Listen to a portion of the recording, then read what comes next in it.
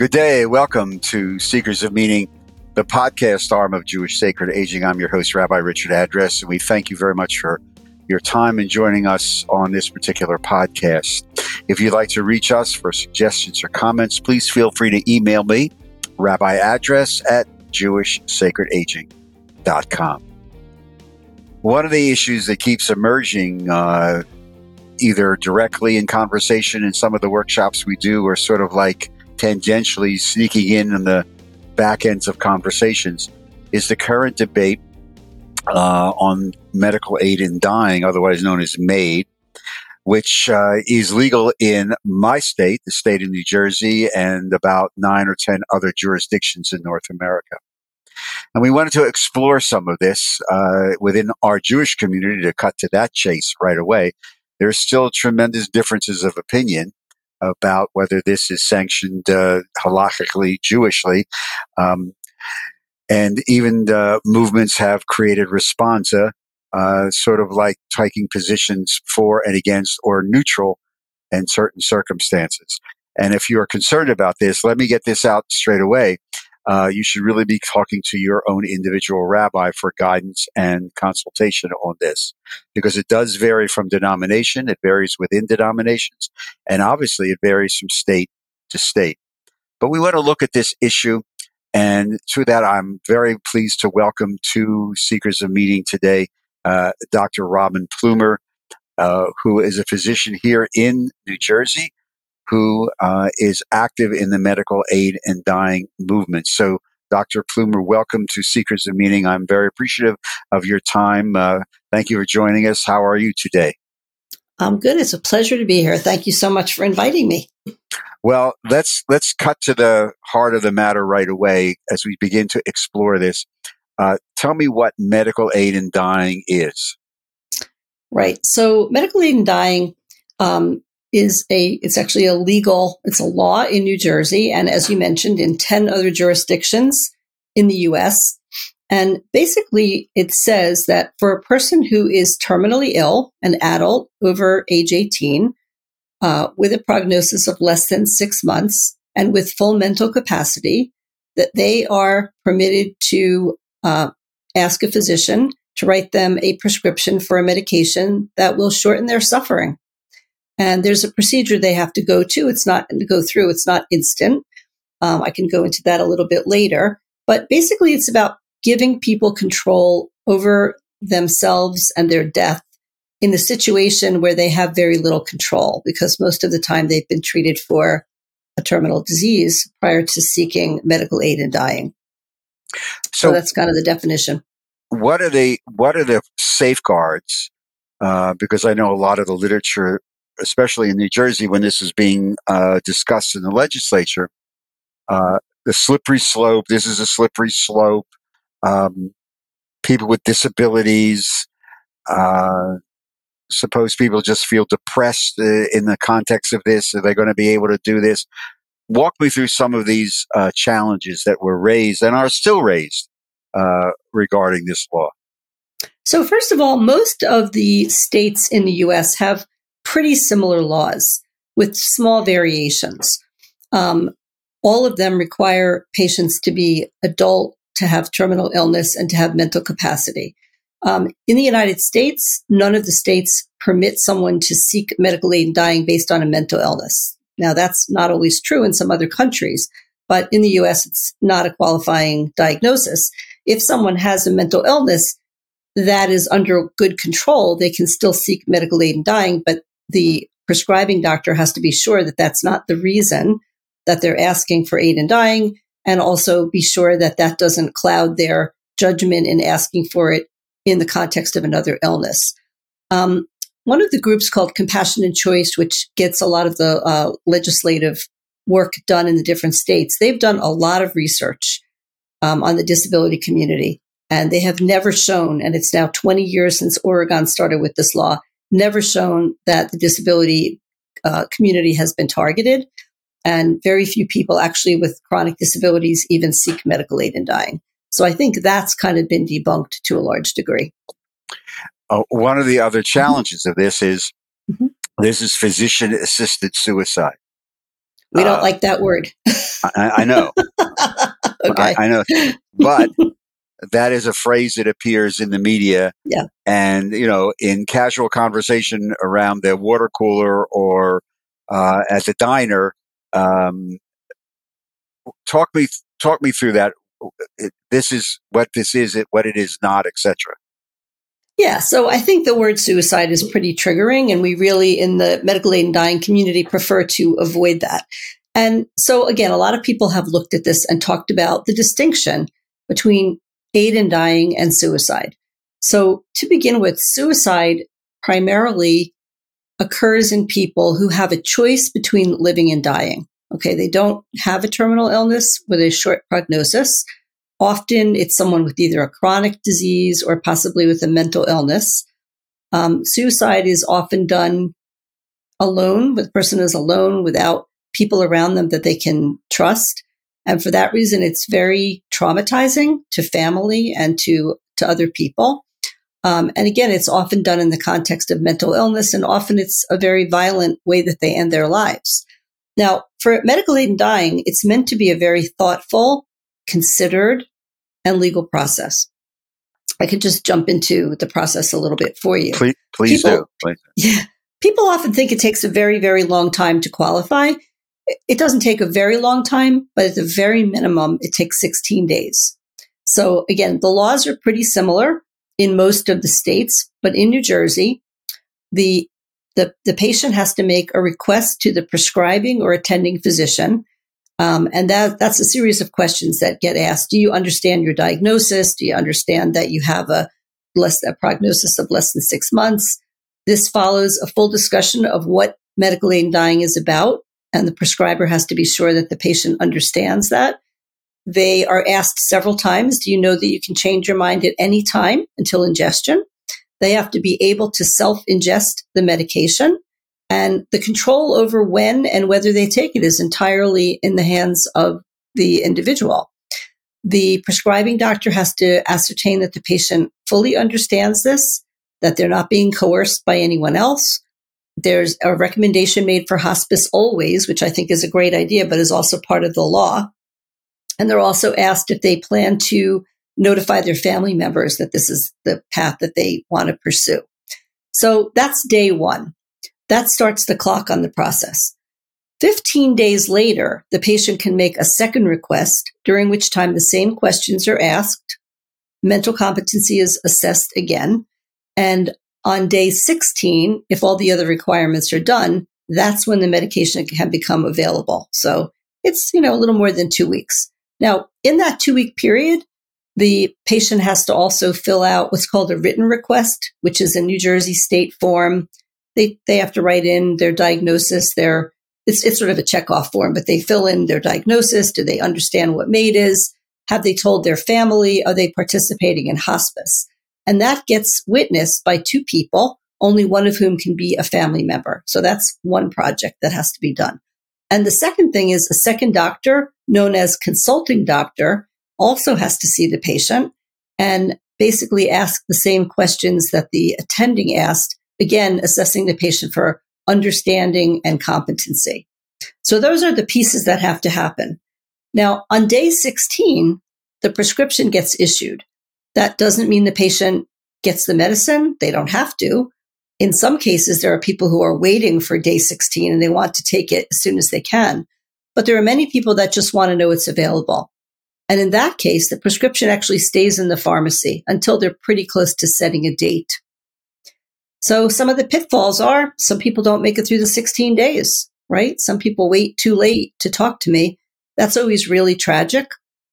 And there is a bill, I believe, in the legislature that's going to be heard in a few months to permit the doctor to ask for a waiver in cases where people might not make it through the 16 days, which I think is a great idea. And some other states have that right now.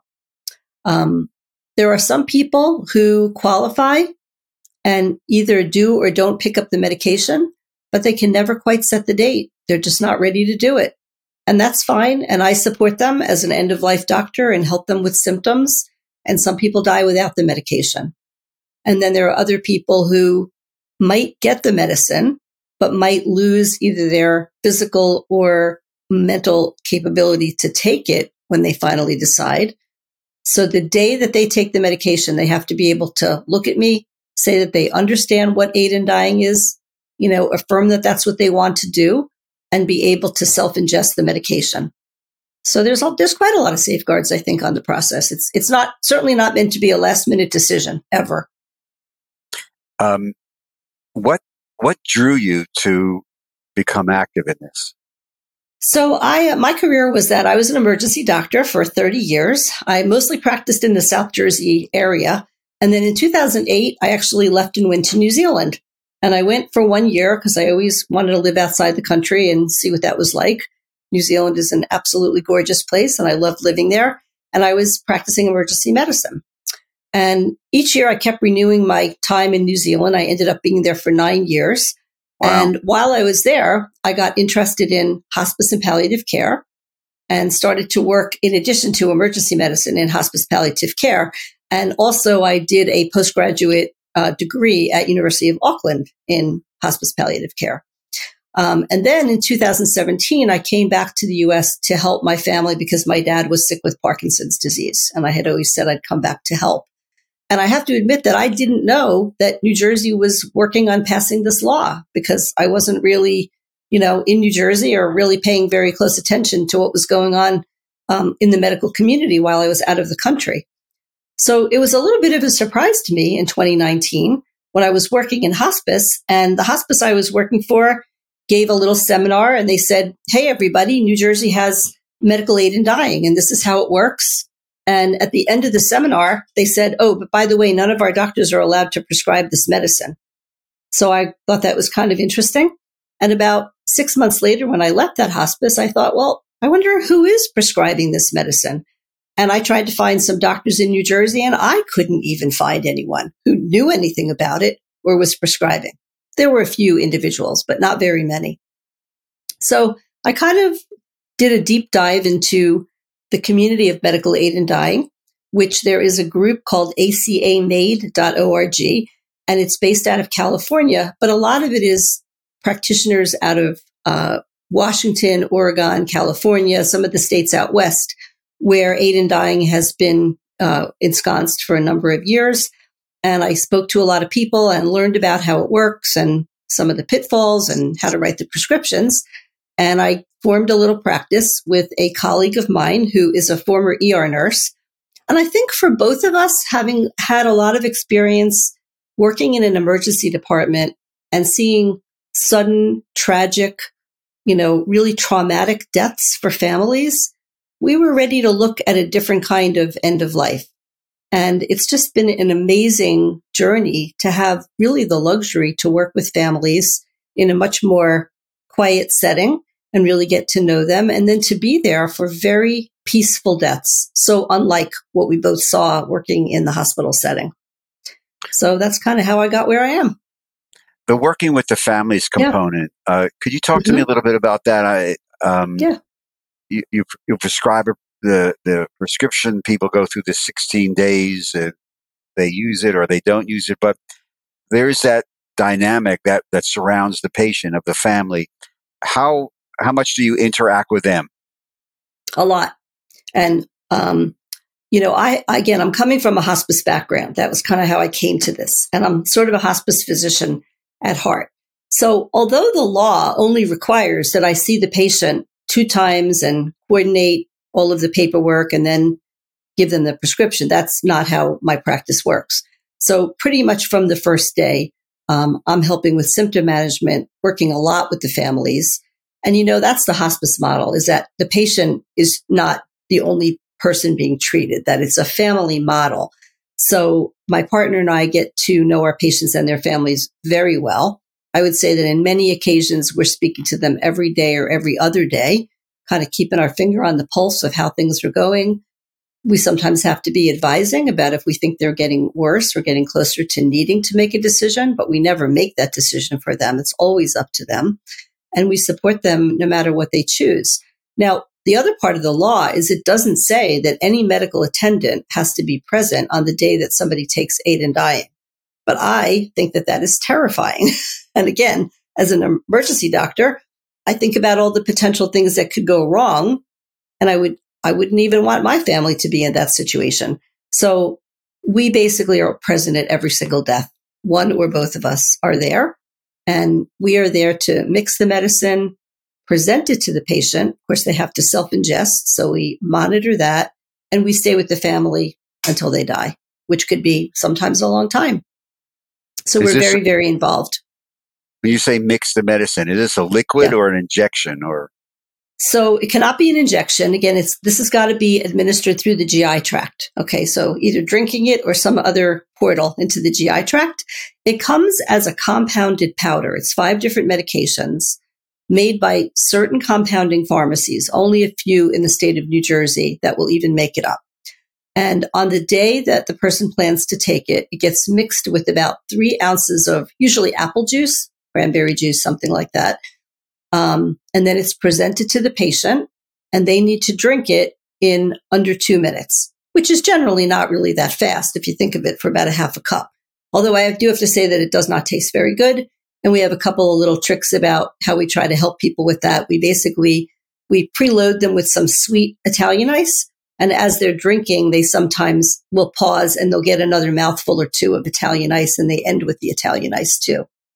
And then once they're finished drinking it, generally most people fall asleep within 5 to 10 minutes. They just gently fall asleep. 80% of people die within 2 hours. It's not instantaneous, right? They go into a light sleep, then they go into a deep sleep, and then it varies with the person and their condition, how they do. As I said, 80% die in 2 hours. Some people go a little longer. I think currently it's 95% die by 5 hours. But that period of time is a really interesting and special time for the family because it gives them a little bit of time to really accept that this person is going to die. And sometimes when people die very quickly, it's too sudden. They don't have a chance to kind of absorb it and sit with it. Whereas when it's more like a 2-hour, 3-hour period of time, and they're seeing that the person that they love is gently sleeping, not in pain. Often people who have been in pain, you see their face relax, you see their breathing relax, and family kind of open up a little bit and they can talk about the person. And it's really kind of a special and sacred time in many ways. The issue of quality of life, I'm sure it comes up in a lot of the conversations. Yes. Could you talk to me a little bit about how you work through that with I would imagine that it varies from patient to patient. So could you just unpack that in your practice a little bit? Right. So first of all, I generally am working with hospice on this. Okay. We kind of work parallel to each other. And hospice, of course, provides, social work and nursing and a whole structure. So a lot of times they will be working along with me and with the patient on that. One of the things I want to say is that you would think that the main reason people choose aid in dying is because pain is terrible and they don't want to be in pain. But that's not generally the reason, because hospice is very good at pain management. And it does come down to a bigger question of quality of life. And it also comes down to people, they use the term death with dignity, although I don't think that's exclusive to aid in dying. But the personality type of the kind of person who chooses aid in dying is generally someone who's fiercely independent, wants to be in control, and is very resolute about their decisions. So that's the kind of person that chooses aid in dying. And these are people who are usually very sensitive to the issue about quality of life. I'll hear people say, I can't do anything. I feel like I'm a stick of furniture. I can't participate. I hate people changing my diapers. Those kinds of issues really come into play. So, people do ask me, how do I make the decision? I can only offer them what other people tell me because it's a very personal decision. A lot of times it comes down to the individual's balance about how much pain are you having every day, and pain in a not just a physical sense, but emotional sense, and how much can I participate versus how much pleasure. And it's always an independent decision for that. It's a really hard decision. There are members of various religious communities who would argue that this is playing God and human beings do not have the right to do that, that this really belongs in a level of reality that's sacred or divine or whatever. How do you begin to walk that walk? Yeah, it's pretty fascinating. So we've had people from all religions. I mean, lots of the different Christian denominations, lots of Jewish people. We've had Hindu. We've had, I think, a couple of others. I don't know if I've had any Muslim people. But so fortunately, so my background's Jewish and my partner, her background's Catholic. And that's been really helpful because she can speak a lot more clearly to people of Christian background. And when individuals are polled, and Compassionate Choices has done a lot of polls about this, individuals from every religion, for the most part, are in favor of people having the choice for aid in dying. Obviously, not every religion will say that that's okay, but the individual people often do want it. So my partner Elizabeth says that even in the Christian religion, that the Pope doesn't want people to suffer, that you don't really get any extra credit for suffering, although individual people might disagree with that. I find that for the most part, people of Jewish background seem to have a much easier time with making an individual decision. I have had just a few people with Orthodox background who have spoken to their own individual rabbis. And sometimes they're told, well, Judaism doesn't really support this, but if it was me, I'd do what you're doing. Right? So I think that individualism is kind of prized. But look, it does play in for a lot of people. We also have, again, because I work with hospice, hospices always have chaplains. Chaplains Right. are meant to be non-denominational. I did have one upsetting incident where a patient went on hospice. She was not particularly religious. When I asked her if she was spiritual, she surprised her family by saying yes. And she asked to have the chaplain come.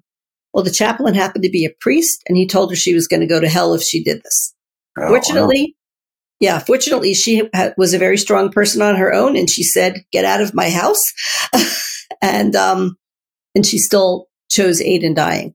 So, one would hope that hospice chaplains would be pretty neutral about that and just try to support people spiritually. But I've learned to be a little bit careful about that. Have you run across, let's say, from either our tradition or other traditions, have you run across specific prayers that could be said, that have been said at the moment when one ingests the cocktail? So I usually say to the family in advance of the MAID day, or talk to the patient, how do you want this day to look? Like they should sort of choreograph it a little bit. I've had people who want each family member or each one of their children to read maybe a little poem or a prayer. I've had other people who say, nah, I don't want any of that garbage. Just show up and I'm going to drink the medicine, right? Some people want music in the background. Some people want a slideshow. I did have one lady, she was really cute, and she asked to have, she had each of her children read a little poem to her. And then when she drank her medicine and started to fall asleep, she wanted Somewhere Over the Rainbow played in the background. And after she died, she wanted that switch to When the Saints Come Marching In. So sometimes you get a little more choreography. But again, a lot of the people I work with they're just so practical and so resolute that sometimes they don't want that. So there's not one particular thing that I could say. Now, one of the more interesting cases we actually had was a lady with Hindu origin, and her family really had a lot of requirements about what would happen with her, which direction her head was going to face, and they had to put her on the floor and face her head to the north, and we weren't allowed to talk, and there was very loud music in the background that I actually found a little bit disconcerting. But, we try to bend to whatever the traditions and desires are of the patient and the family because it's their day, Do you see medical aid in dying growing and becoming more legal? So I think it probably will. I mean, right now, it's a very, very tiny percentage of people. Now, other countries have aid in dying, and they have much more liberal laws. Canada, for example, has a much more liberal law. And I think I recently heard that 5 to 10% of deaths are with aid in dying, which I think is astoundingly large. I think in the US, it's less than 1%. One of the big things here is that people don't know it's available. One of the things that I do is a lot of education. And in fact, I'm often calling people's consulting doctor to talk to them about aid in dying. And I'd say more often than not, their doctors have never heard of it. I get responses like, what do you mean that's legal in New Jersey? Even though they're doctors in New Jersey. So Wow. I'm constantly explaining it. And I can't tell you how many families tell me it was so hard to find me. Mostly they get my name from hospice, but clearly it's not the kind of thing I could put up a billboard, right? Or have a Facebook ad. So it's a little under the radar, even though it's totally legal. And people have to work hard to find me. Let me ask you one question before we run out of time. This is legal in the state of New Jersey. Yes. Now, suppose somebody across the river from my old neighborhood in Mount Airy in Philadelphia, in Pennsylvania, is in a situation that conforms to the law. But they live in Pennsylvania. They call you up. They get a hold of you. They find out about you. Do they then have to have a minimum residency requirement in the state of New Jersey for you to treat them? Or can you treat them by living in a state where it's not legal? Excuse me. So what you're talking about is medical tourism. And I haven't had a lot of that, but I have had some patients. What they need to do is they do need to move to New Jersey. They need to legally establish residency. There's no period of time that they need to be here, but what they need to do to establish residency is either have a New Jersey driver's license, a state income tax return, or a voter registration card. They also have to have an address. So that could be a friend or a relative that permits them to use the address. Or I have had a few people who have come here and rented apartments or condos or some kind of short-term rental.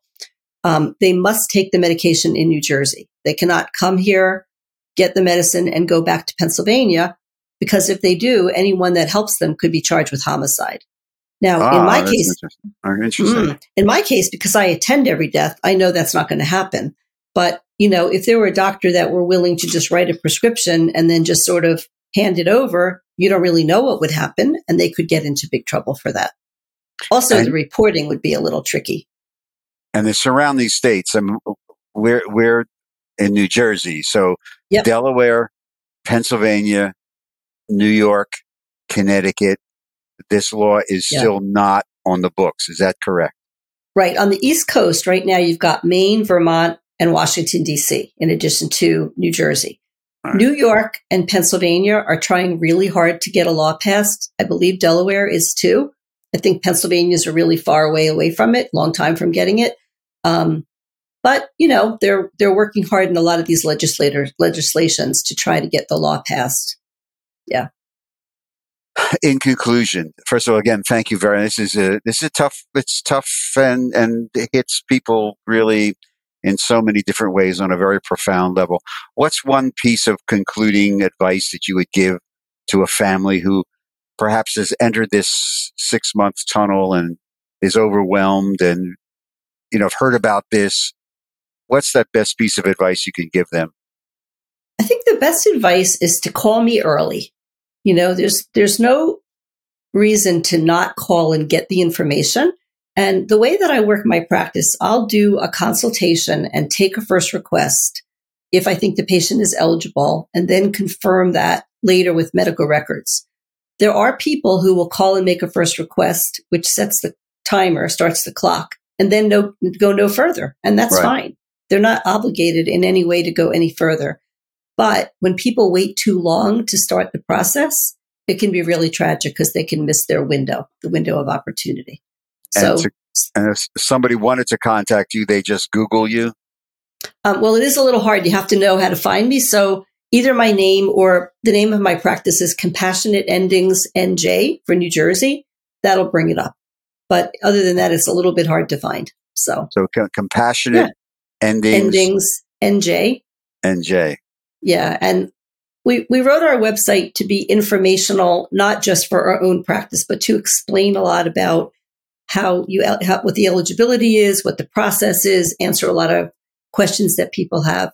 For example, the death certificate doesn't say anything about aid in dying.